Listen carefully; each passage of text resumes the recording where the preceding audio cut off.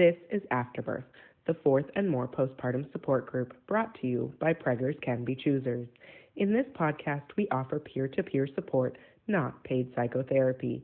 We try to offer support and personal experiences over solutions. If you find yourself in need of more support, the Postpartum Support International, or PSI Warm Line, is 1-800-944-4773. You can also send a text message to 503-894-9453. English and Spanish options are available. If you'd like to join our conversation live, we meet every Tuesday at 11 a.m. Central Time. Need a reminder? You can sign up for text alerts at www.preggers.rocks. Lastly, if you find this podcast helpful, please consider sponsoring this group for 99 cents a month, and don't forget to share this podcast with friends and family who may find it helpful too. You can find us wherever you get your podcasts.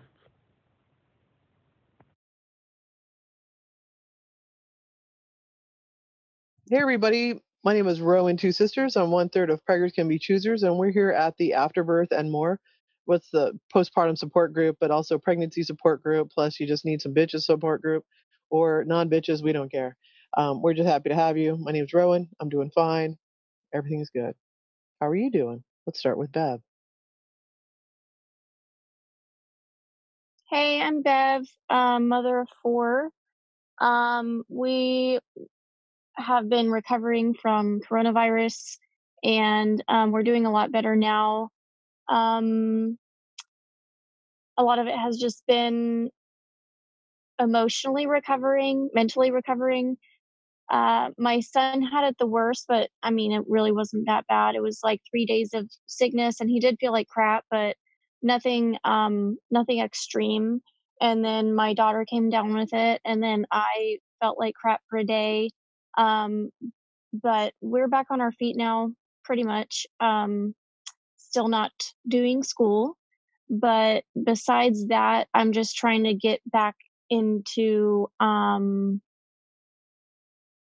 guess, some kind of routine and trying to get stuff done around the house, and still just holding on and try not to go crazy, and, you know, trying to find things for the kids to do. But we're all feeling better, and um, I'm just really glad that it is all gone and over with now, and I hope that we don't ever have to deal with it again.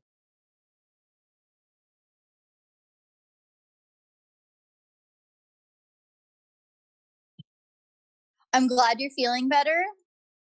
I also hope that you don't have to deal with it again. So we went and got the antibodies test, which means that we have antibodies. But in Texas, they're only testing for. Oh, I'm sorry. I'm Maggie, mother of 1 4-year-old and one on the way. Any day now, maybe. So I talked to doing a little research. In Texas, they're only testing for the antibodies of COVID-19. There's a bunch of mutated versions out there. The mutated versions are what's affecting children. So it's good that you've been exposed to that. You can be exposed to like 3 different kinds at once, or one type. But one of the big things that they're saying right now is that just because you have been exposed and you have the antibodies doesn't mean that you can't get another mutated version of coronavirus. So still just make sure that you're being extra cautious, because no one wants to get sick like that again. I have a question as to you're feeling better. How's your breathing? Like respiratory system doing? And also for your kids. Because I know for me, when I stopped having symptoms, I still had like a hard time breathing for like, I'm gonna say 2-3 weeks. So just monitor your breathing, make sure that you're getting a lot of air. We actually haven't struggled with that. I think my son, I think maybe for a day, was saying that it was not hard to breathe, but I think his chest hurt or something like that. Those were the days that he was at his dad's house. So I didn't see that in person. Um, Once he came home after those couple days, he was completely fine. Like he wasn't having any issues after that. And it also wasn't something that I was struggling with. I was really concerned about my other daughter. She didn't come down with any symptoms, but she has asthma. So I was really hoping that she didn't get it, and she didn't. So um, yeah, grateful for that, but we didn't have any issues with that. So I do think that we just got really lucky. He just had a high fever and just felt like crap and had body aches, and um, I think that was it. I mean, just very lethargic for a couple days, but that was the worst of it. I'm super happy to hear you guys are all mending. I was worried about you last week.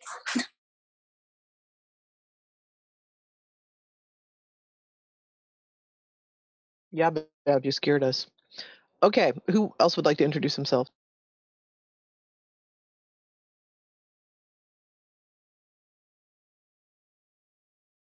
Hey, I'm Caitlin. I have a 5-year-old and a 2-year-old, and we've had a lot going on. Last week was really rough, and we'll talk about it in a little bit.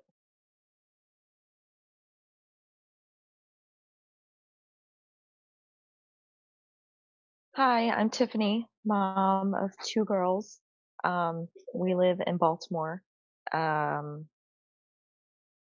it's been quite the emotional roller coaster over the past week or so.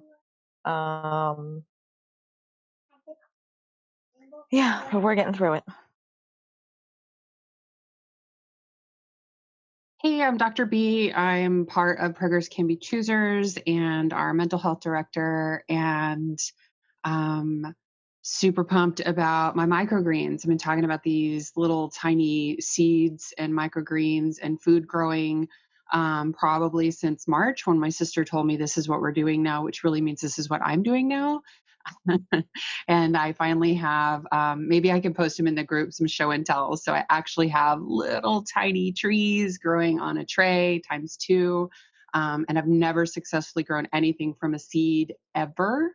I had a brown thumb for a really long time and then green thumb for plants. And now apparently I can grow microgreen seeds when I follow specific instructions. It's the Virgo side of my Libra-ness. So September Libras unite. That's what I got.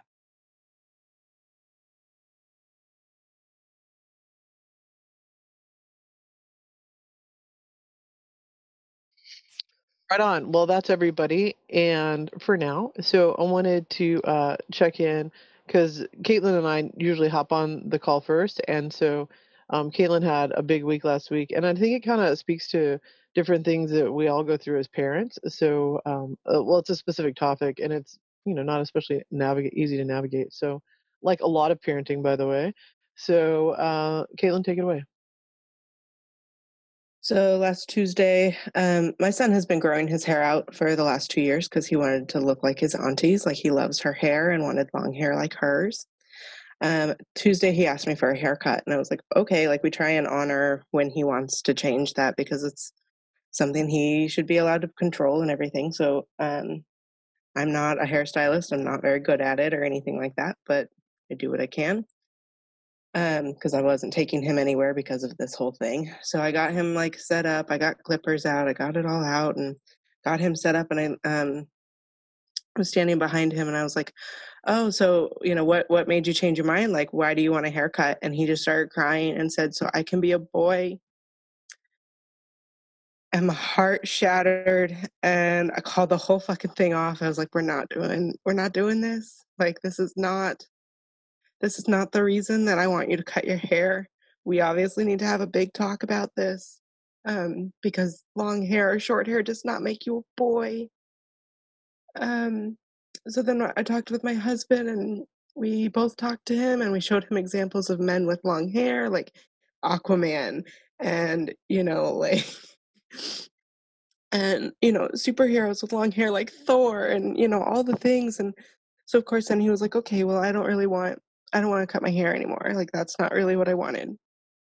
And then later in the week, he decided he wanted his hair cut because he was tired of brushing it. And I know that that's a big thing for him, is that he didn't want to brush it anymore, and it was getting really tangled all the time, and it was painful and whatever. So went ahead, did his haircut. He kind of got a buzz cut because that's what I can do. Like, that's what I kind of know how to do, right? It's not anything fancy, not anything special, but we did cut off all of his hair. And I cried a bunch of ugly tears because I know that it's partially because he thought that would make him more of a boy. And I mean, he's happy as ever, right?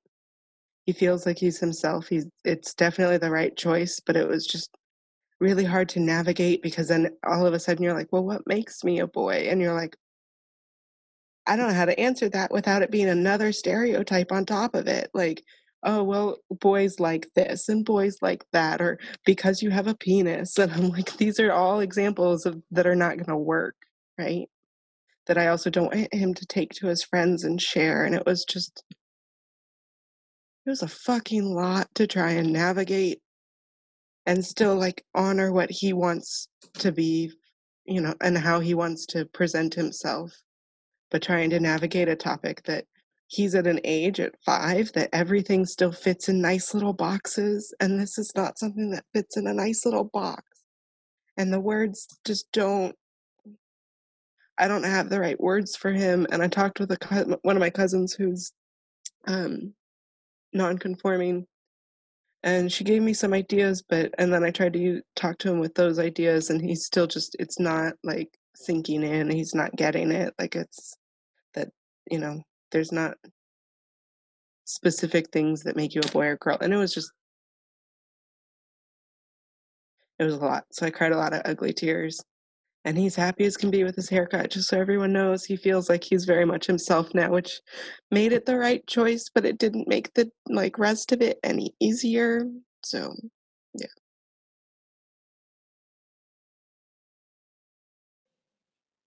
Hey, y'all. We're going to take a quick break, and then we're going to get right back to it.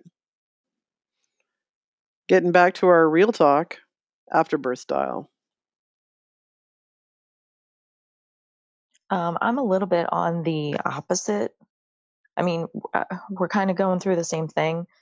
With my youngest daughter, wants long hair because she wants to make sure that everyone knows that she's a girl.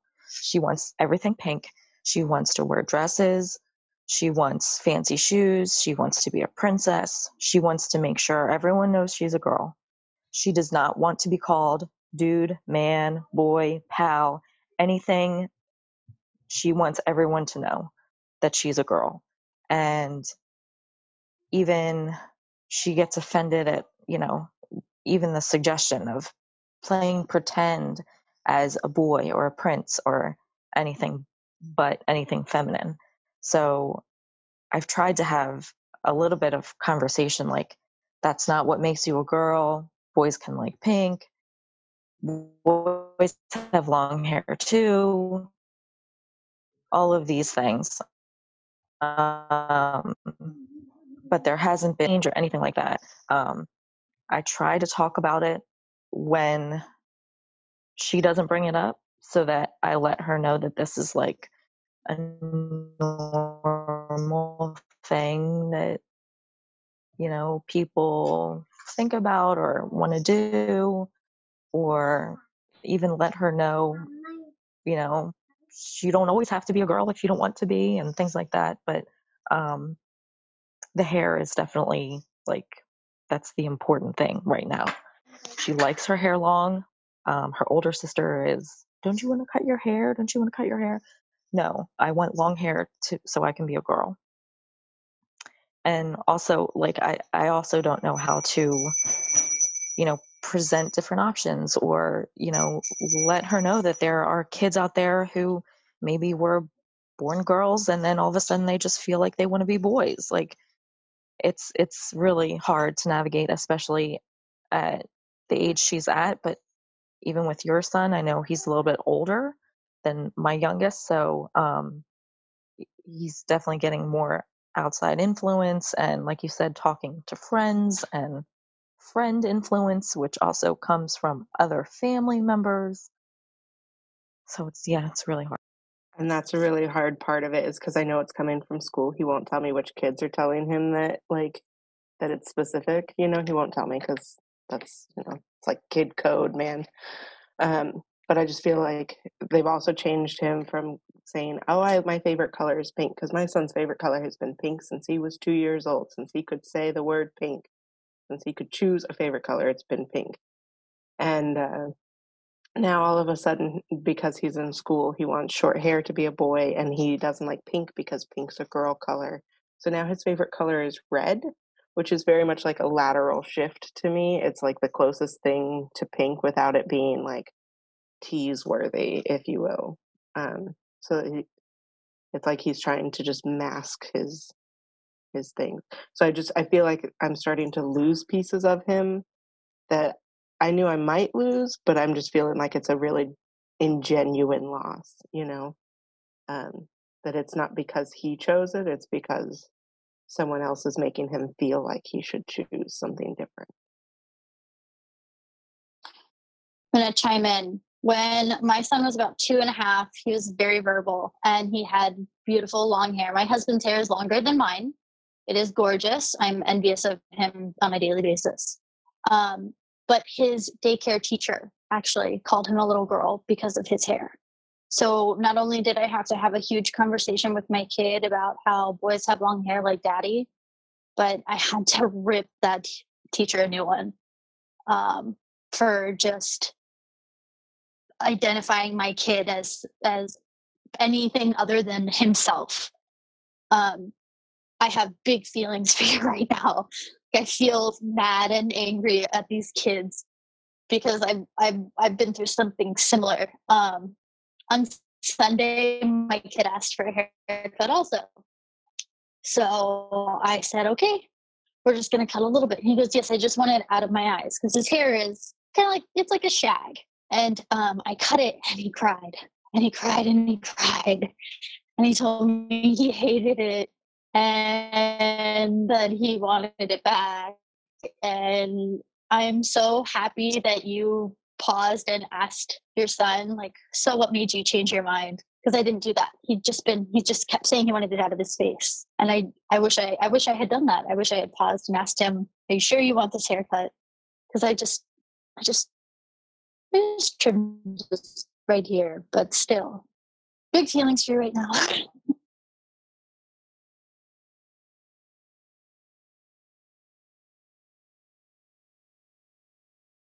I put in the chat the gender person or genderbread.org, and it's the gender person, and it's designed for taking the concept of like gender and sexuality and orientation and because sex and gender being two different things, right? But it helps you kind of break it down into like bite-sized things to chat with kids. And interestingly enough, like I've been working on some zines. I hired a zine doula to kind of sit with me once a week to help me like kind of make some zines that I want to host on the back of the back page of the Preggers.rocks website, a secret zine club, if you will. And she said that zines are designed to make huge topics into little bite-sized chunks. And I wonder, if there's other, and because I think zines are kind of fun, right? Because you can fold them and look at them and stuff and draw pictures. So if there's an art project opportunity, it could be, what makes a boy or something, making it into a zine, because of course I think everybody should do stuff with zines. But the genderbread.org, that's a website designed for breaking gender into, discussionable chunks.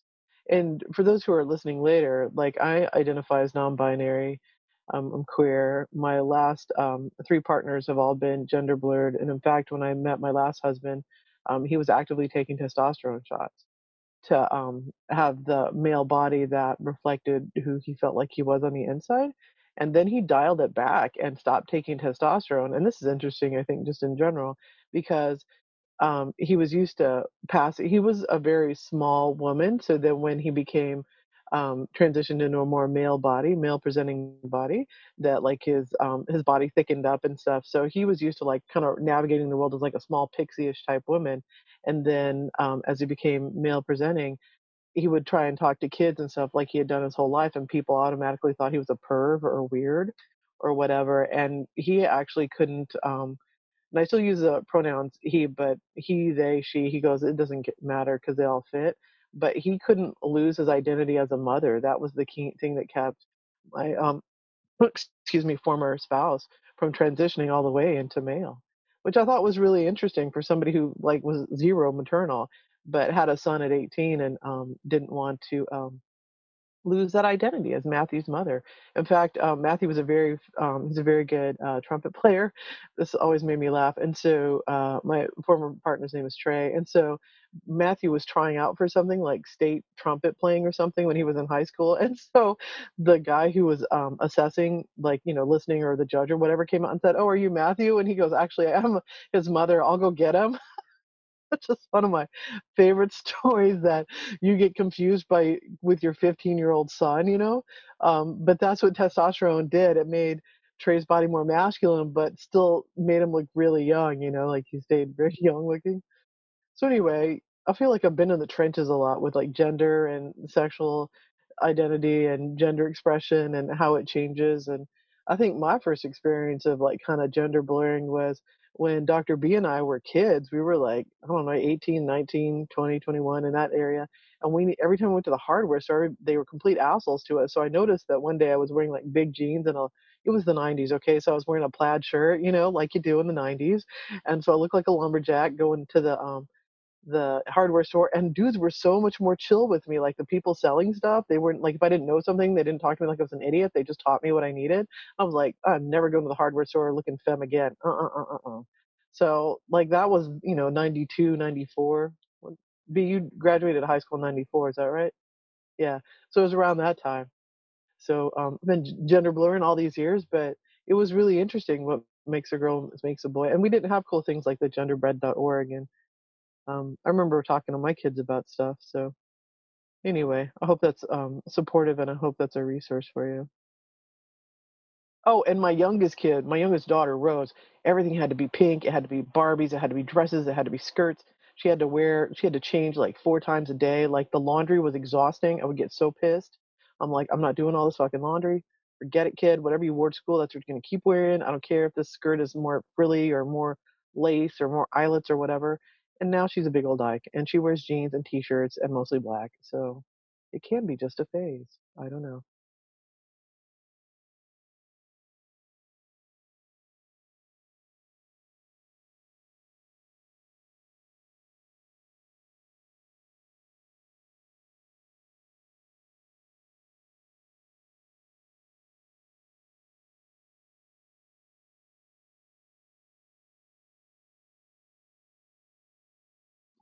Caitlin, are you feeling like you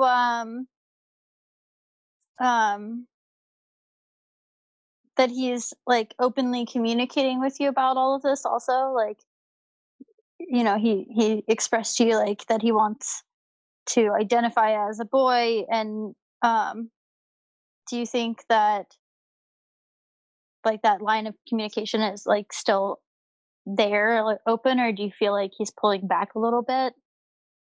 I think it's like, I know he's very much identifying as a boy. There's nothing that would convince me otherwise at this point. Like, we've always said, if you wanted to dress up like a princess, yeah, he's got an Anna costume downstairs with little heels and all the things, like, because one day he wanted to be Anna. Great, be Anna for a day. Like, whenever you want to be Anna, great.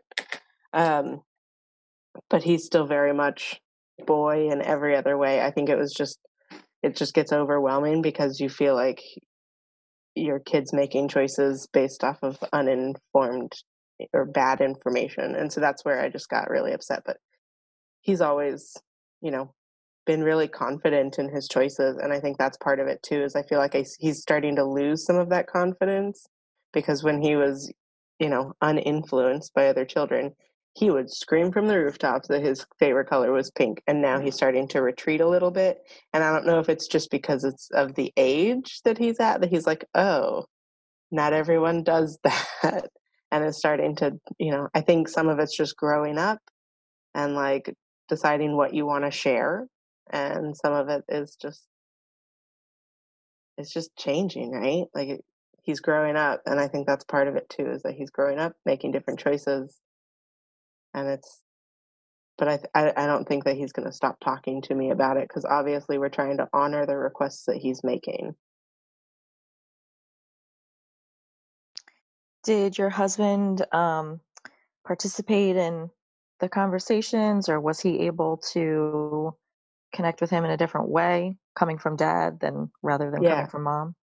Yeah. So my husband also has gone through life lots of times with super long curly hair, like down to here. So we have pictures of dad with long hair. He's had to cut it because he's in corporate America, but he's seen Nathan with lots of long hair. So that's not even a part of it either, is like dad has long hair too, or has had long hair, and he's seen that. So there's, but it's almost like we just have to keep reminding our kids that just because somebody else told you this doesn't make it right or doesn't make it true. But yeah, my husband is the one, like we both, like when I told him what happened, I told him, and then we waited until we could both talk to him together so that everyone was a part of the conversation. And it was just a big to do, and it was just a lot to handle over the week, trying to figure out how to have this conversation at an age appropriate level and understanding. Nathan cried a little bit. He got pretty sad. He was pretty sad over the situation, not over the actual haircut. I cried over all of it. Let those tears flow. Right on. I remember, I think some of it, like the stigma, like, because you're out in more rural thing too, like, after a hurricane, I had a friend staying with me from Italy. Well, he's from the States, but he lived in Italy part-time. He's married to the husband of one of my good friends. And so after a hurricane, he was outside, like, cleaning stuff up, and, everybody's home more and stuff, and there was tree limbs everywhere, and Johnny was, like, throwing stuff out. And he had, like, one of those, like, muscle cut, with the shoulders off, the muscle t-shirts, with like no shoulder, and it kind of like had big armholes, and it was like screaming pink. And so and we lived in a pretty rough neighborhood. In the neighborhood, one of the guys walked by and was like, "Hey man, why are you wearing that pink shirt?" And he goes, "'Cause it's my favorite pink shirt. It's my favorite comfortable tank top, and it's hot out here." And he goes, "Well," and we had no electricity for 3 weeks. It was that one. And they're like, "Well, what if somebody sees you wearing that?" And he goes, "So?" And he goes, "Well, somebody might think you're gay." So Johnny goes, "Who cares if I'm gay? It doesn't make a difference about how I wear the shirt or how I clean up these branches, And it was like, because I think that's what everything dials back to, is if you wear pink, you might be gay, or you might be identified as feminine, right? That's the real problem. Um, so I think there's some, the hidden biases of liking pink or whatever.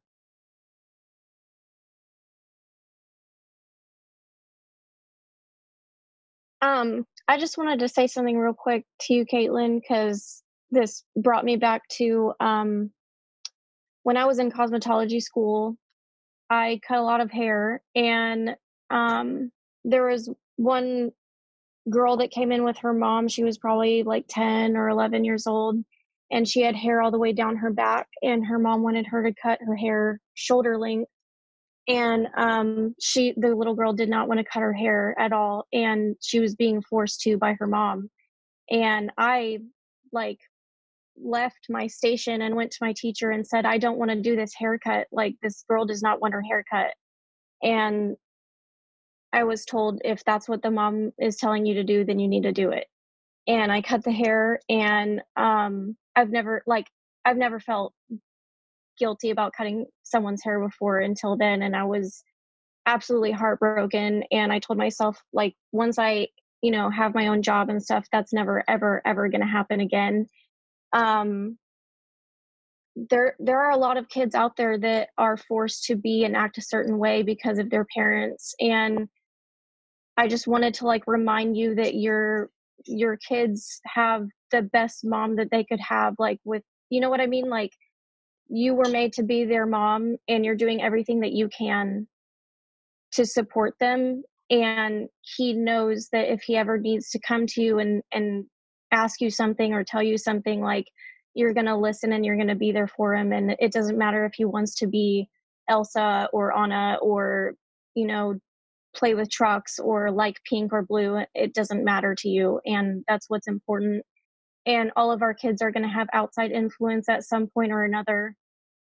And there's nothing we can do about that except let them know that we're open to them coming to us with any issue and that they can trust us. So you're doing everything that you can. Thanks, girl. And I was so excited to come to group today because I was like, no one in this group is going to go, oh, well, you're just blowing that out of proportion, you know? And I was really excited to just know that y'all are supportive. Like, I knew that I wouldn't be walking into the wrong place to talk about this. So thanks for all being open-minded and knowing that this is an issue and it's bigger than just my kid wanting a haircut. Like,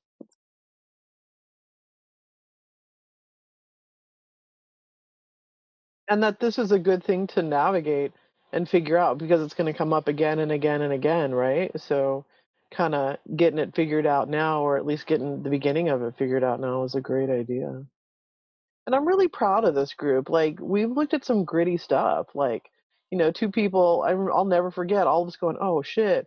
And Bev holding a newborn when somebody said, when we were like talking about the options of terminating a pregnancy, you know, and like, Bev, you were holding Gemma, and I don't know, she was like less than like a month old or something. And so I just really thought, wow, what a group. We can really support each other wherever we're at. And that's what we're about here, you know. We don't care. We're just here to support you. So, yeah. And pink is a big deal. Pink and being forced to choose anything you don't want is a big deal. I'm glad you felt safe to say it.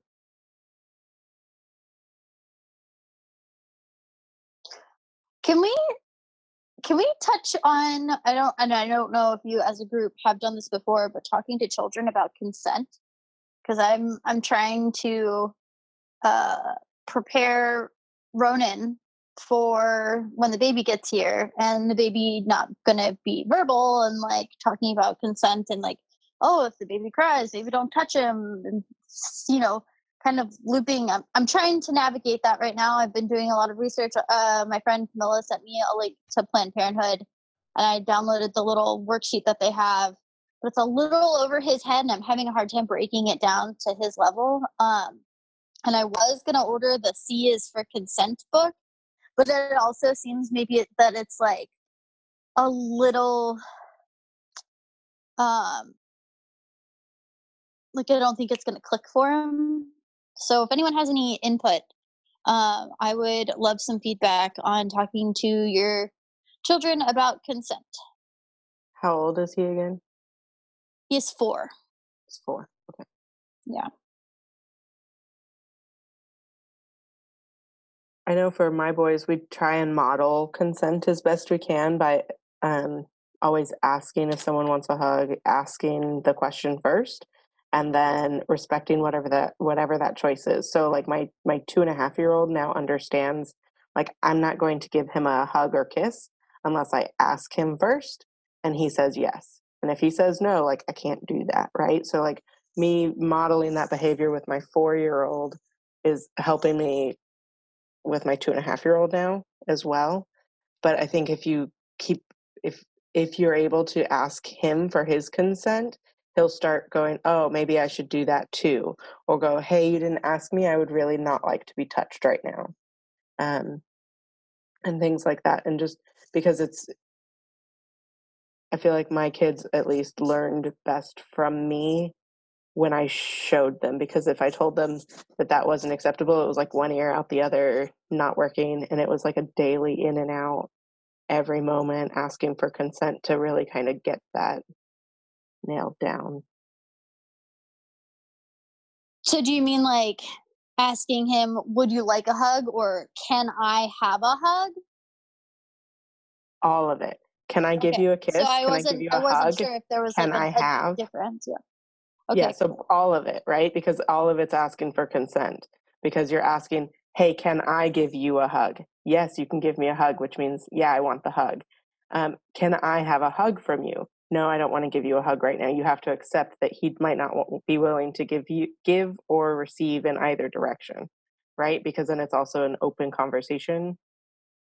So that it also is showing him that he's allowed to ask for things and allowed to say no to both requests. Does that make sense?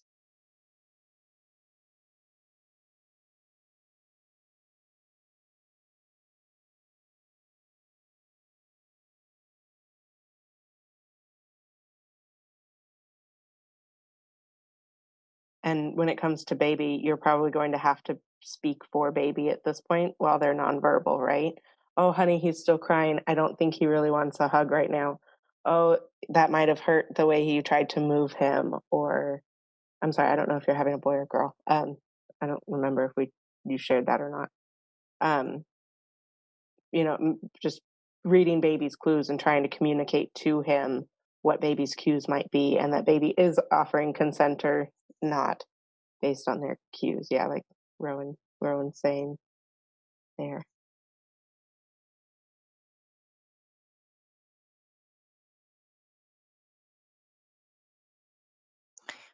We are having a bit of a hard time with that lately. My youngest wants to climb on her sister and ride her like a horse, and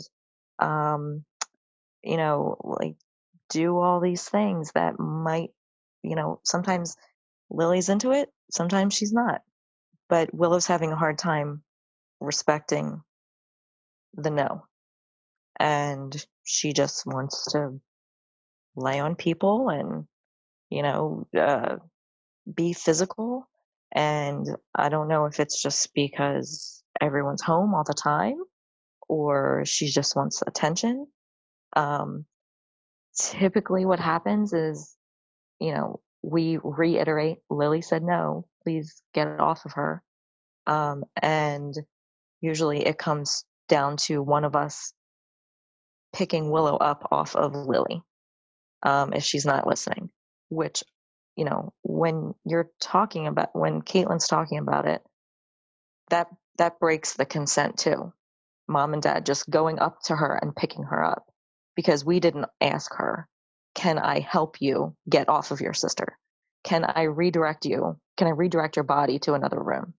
So, even just talking about it is helping me to realize that she might be breaking consent because mom and dad are breaking consent by just, with our discipline, we're just picking her up and moving her to a different room. So she's not able to consent for herself in that way either. The way I would word something like that with my kids is, your brother has said no. You can either get off of him yourself or I can move you. Those are your two choices. And if you don't get off of him yourself, know that I'm going to move you, because I have to respect the no, but then I also have to give him the other one, the two options, right? And by him making either way, he's making a choice, right? In that way. Because it could be dangerous, right? Like that same situation could end up dangerous if you don't step in. So that's how I would word it for my boys, because they are in the wrestling phase.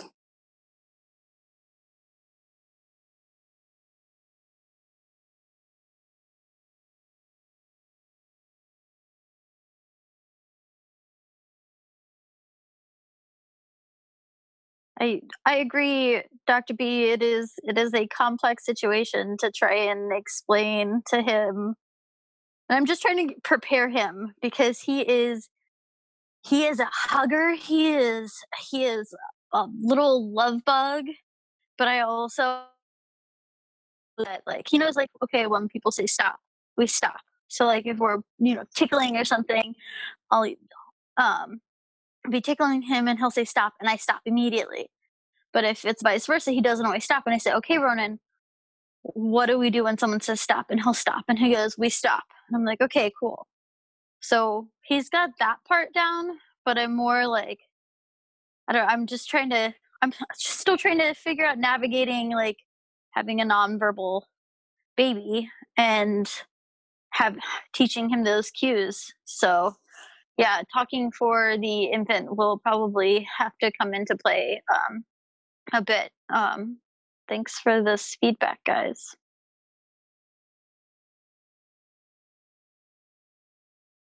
I often think like consent, one of the basic ways that you show consent or can teach consent is when folks are nursing.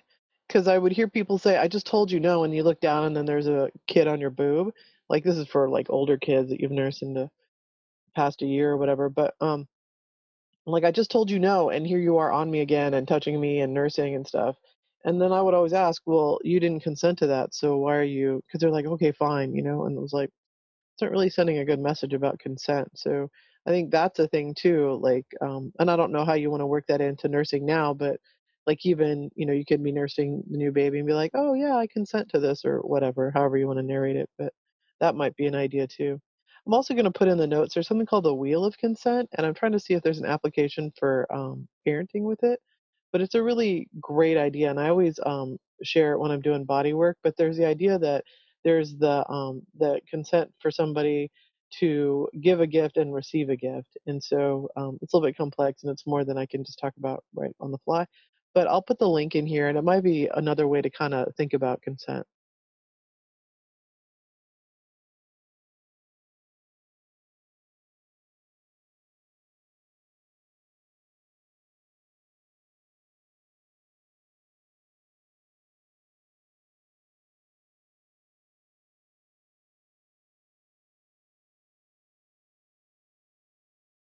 And I do feel like there are back episodes where we talked about this. So I don't know if we dive deeper in other episodes, but I feel like we've done this before.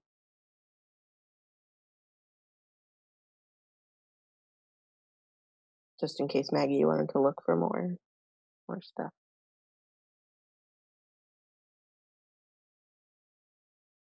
I did just find something called a 3-minute game, and it's about touch and consent. So I'm going to put that in the link, and that might be something you can do with. I remember I've done it before, but it lets you talk about how you're touching, and I don't know. So it might be a helpful tool to like actually have a doing activity. So I'll put that in the link and stuff. And I know that we've talked about consent before, but I don't remember, and I don't think that I documented it very well in the show notes. So boo to me. Sorry, folks.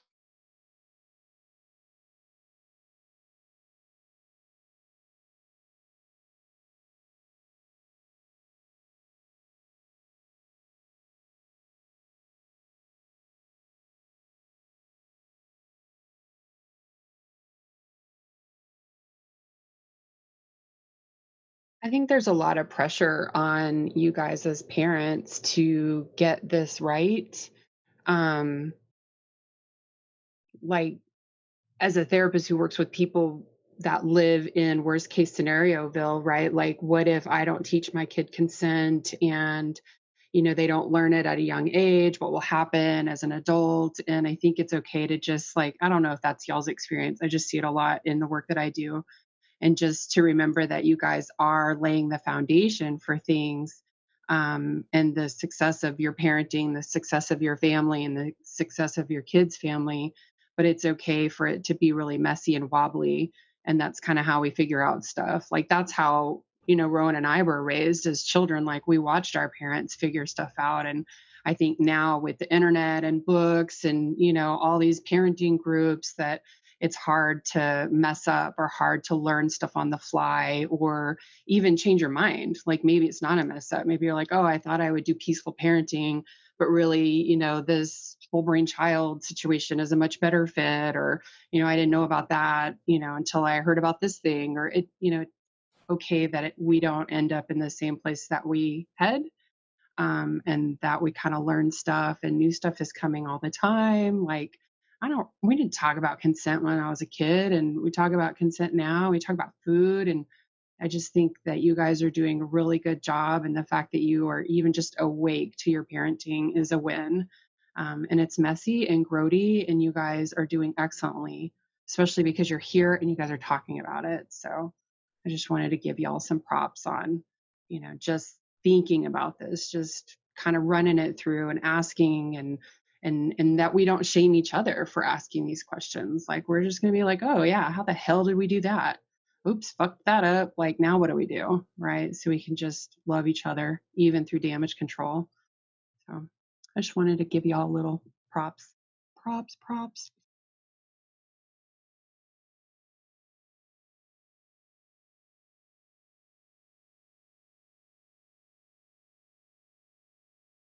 feel like a bunch of parenting is just damage control. You're like, oh shit, that didn't go well. Well, here we are.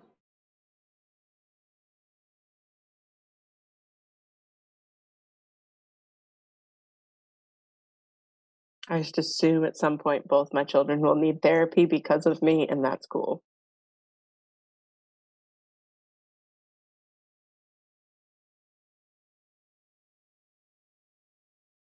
Sometimes I think I still need therapy because of my children.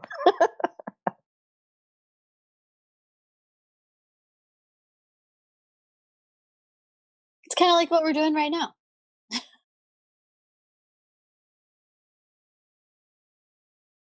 And I have quite a few parents who figure out level of personal abuse from their parents from parenting.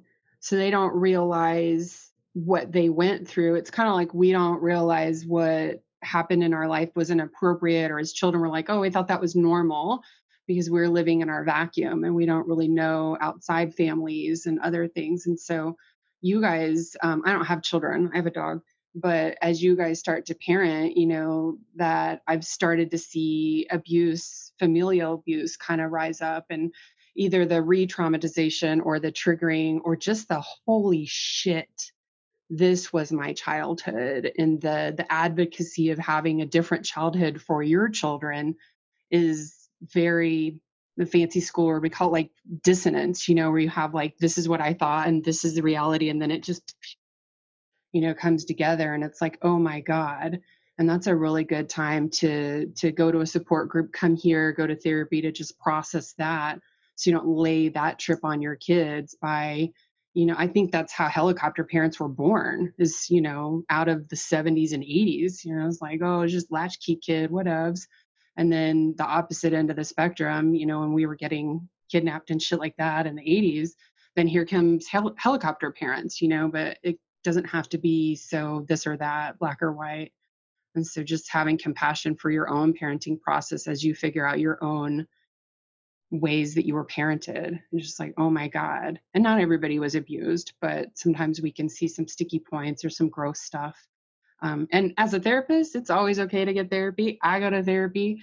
You know, it's been a really helpful tool. It's why I became a therapist. So it's not always for everybody though, and it's not in everybody's budget, and it's not available to everybody, and I get that. But I want everybody to have it, like vitamins.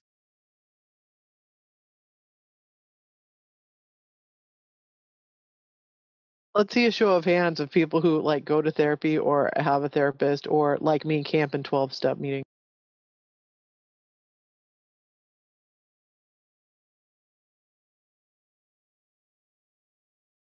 No shame for those of you who didn't raise your hand. I won't call you out, so people on the podcast listening later don't know it's our secret, okay?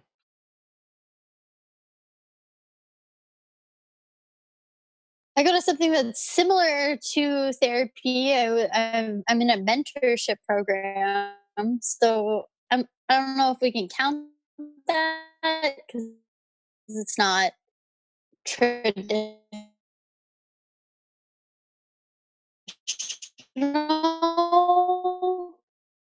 therapy, or even like, but it's, I guess I'll raise my hand. Yeah. I just want to say I grew up in a very white, very northeastern atmosphere, and I never fit in. I was called gypsy all the time in like a non-derogatory way. That's just like gypsy and weirdo, and I survived. There's a lot of things from my upbringing that my husband thinks are very bizarre, like the way that I talk with my parents. I call them by their first names. I have done that since I can remember. They're Mary Kay and Damien. That's it. And how my husband, he's like, so we're not going to do that with our kids. And it's just kind of like navigating all of these newer things. And honestly, compassion and empathy were not things that I was raised around. And so once I got to an age where I started to make these bigger decisions for myself, I have always since just made sure, like, okay, if I have a kid, like, my kid is going to be empathetic and passionate, and I'm going to teach him love, because me growing up, like, my parents never hugged me. Almost never. But now, like, my mom sees me with my son, and she's so proud of me. And she says, like, I never did any of this stuff with you. But she gives me huge props for doing it with my kid. And you can see her almost trying to step into the mother role that she never did before, because she sees me leading by example. So sometimes, that's just like another angle on it. And I think it's been really, really cool. The last like 8 years developing this relationship with my mom that I didn't have. So, yeah.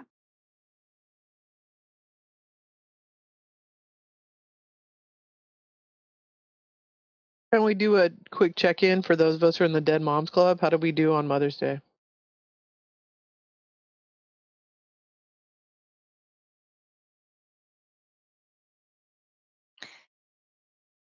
I'm in the Dead Moms group. I've always had mixed feelings about Mother's Day, and even though I have children now, I still have mixed feelings about it. They brought me breakfast in bed, and then I went to hoop class with Susie. And when we're outside, Willow says to Lily, "Hey, let's go be naughty," like right in front of me. So that pretty much sums up the rest of the day. It was like damage control of just being a brat. And I was just tried to not let it get to me that much. I had a great Mother's Day for myself. I was treated well, but I got really upset at my husband because at the end of the day, I was like, "Hey, did you call your mom? Did you text your mom?" And he's like, "I just sent her a quick text." And I was like, got really, really upset because like you have the option to call your mom and you did. And I got pissed. But again, I would do things different, but I sent my mother-in-law a text, but I don't, like, if I call her, she thinks something's wrong. So it's better if I send her a text. So I sent her a text, but he sent her a text and didn't call or anything like that. And that just kind of upset me from the Dead Moms Club there. So that's how I felt about that. Like Rowan and I sat around and watched Frankie and Gracie, or whatever the name of that show is, because it's something I think if my mom were here, we would have been at her house watching. And it reminds me of like her age kind of. And although I find that show very funny now that I'm over 40, like, hello, my hip hurting. Yes.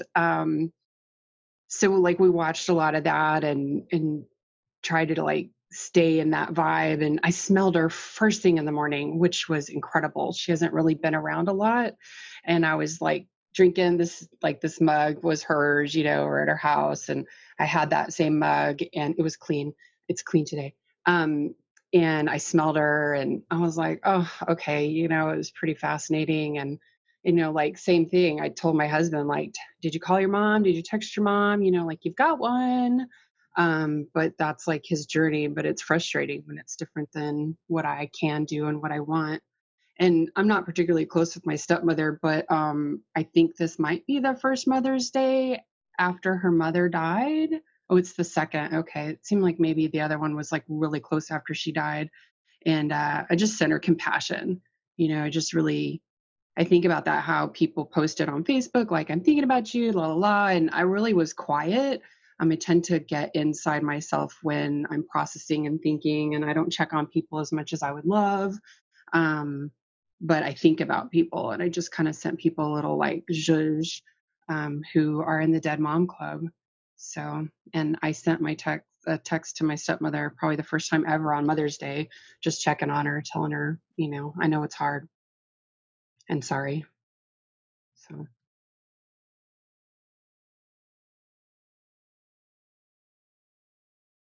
And Rowan, I loved your post that we got to read everyone's like one-liners from their moms. That was pretty great. Oh yeah, that was good. Because Susan always said, "Be sweet," and we're like, "We don't care about that." Susan was a bra-burning feminist. Like, she'll kill you. Be sweet. Because to me, it turns into like acquiesce and be playing the social niceties, which Susan was not about at all. We also called her mom by her first name, or like it was interspersed. Mom Susan about the same. So.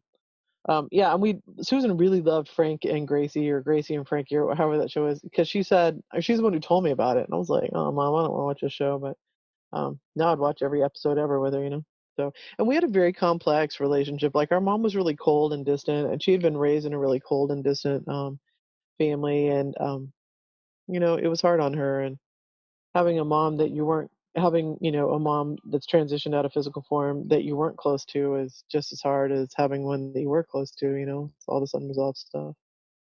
So, alrighty. Well, we're at time. Good for us. I'm going to call this the damage control issue episode, and because it's good, but we're doing a good job together, and we'll just keep showing up and being here together. So, if you have a hot topic for next week, bring it on. But I'm going to unmute us now. Oh, I do have to say, I'm going to try and make vegan pozole on Friday from this Todo Verde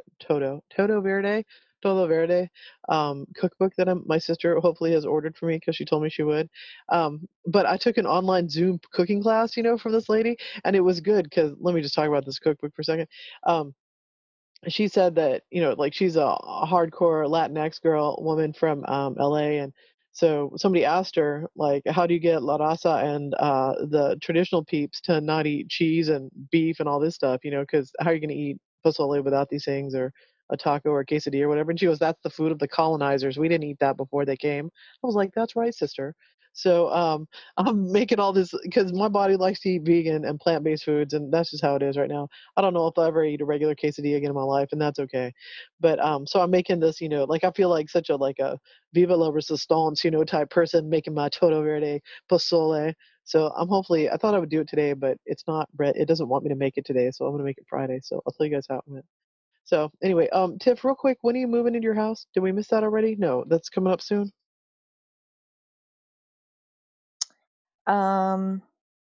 We don't know.